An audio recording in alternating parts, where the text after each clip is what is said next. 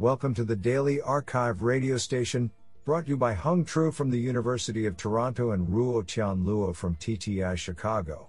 You are listening to the Computation and Language category of March 30, 2020.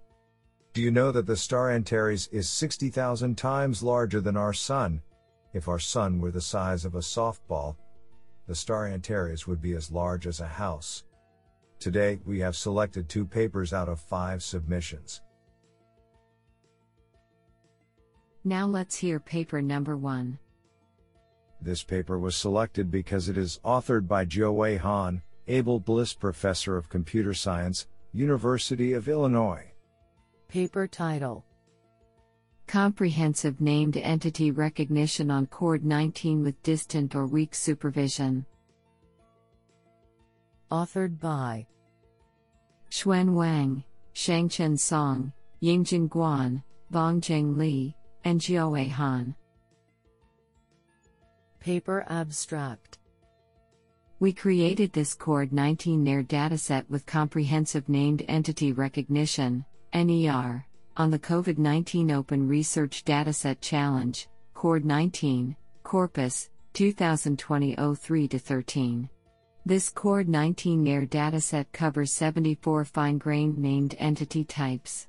It is automatically generated by combining the annotation results from 4 sources: 1. Pre-trained NAIR model on 18 general entity types from SPACY, 2. Pre-trained NAIR model on 18 biomedical entity types from SciSpaCy, 3. Knowledge base, KB, guided NAIR model on 127 biomedical entity types with our distantly supervised NAIR method, and 4. Seed-guided NAIR model on 8 new entity types, specifically related to the COVID-19 studies, with our weekly supervised NAIR method. We hope this dataset can help the text mining community build downstream applications. We also hope this dataset can bring insights for the COVID-19 studies, both on the biomedical side and on the social side. This is absolutely fantastic. Now let's hear paper number 2. This paper was selected because it is authored by Ivan Titov, University of Edinburgh, University of Amsterdam.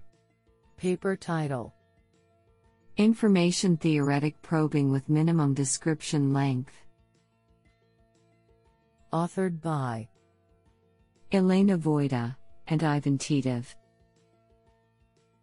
Paper abstract: To measure how well pre-trained representations encode some linguistic property, it is common to use accuracy of a probe, i.e. a classifier trained to predict the property from the representations. Despite widespread adoption of probes, differences in their accuracy fail to adequately reflect differences in representations. For example, they do not substantially favor pre-trained representations over randomly initialized ones. Analogously, their accuracy can be similar when probing for genuine linguistic labels and probing for random synthetic tasks.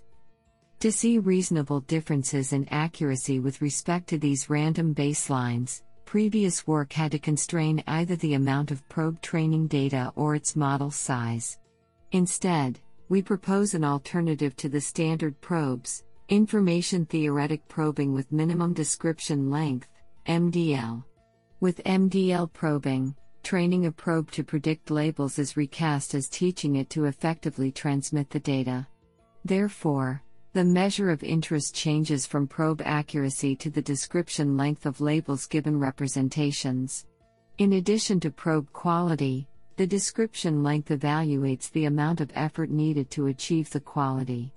This amount of effort characterizes either I, size of a probing model, or 2. The amount of data needed to achieve the high quality. We consider 2 methods for estimating MDL which can be easily implemented on top of the standard probing pipelines: variational coding and online coding. We show that these methods agree in results and are more informative and stable than the standard probes. Do you like this paper? I like it a lot.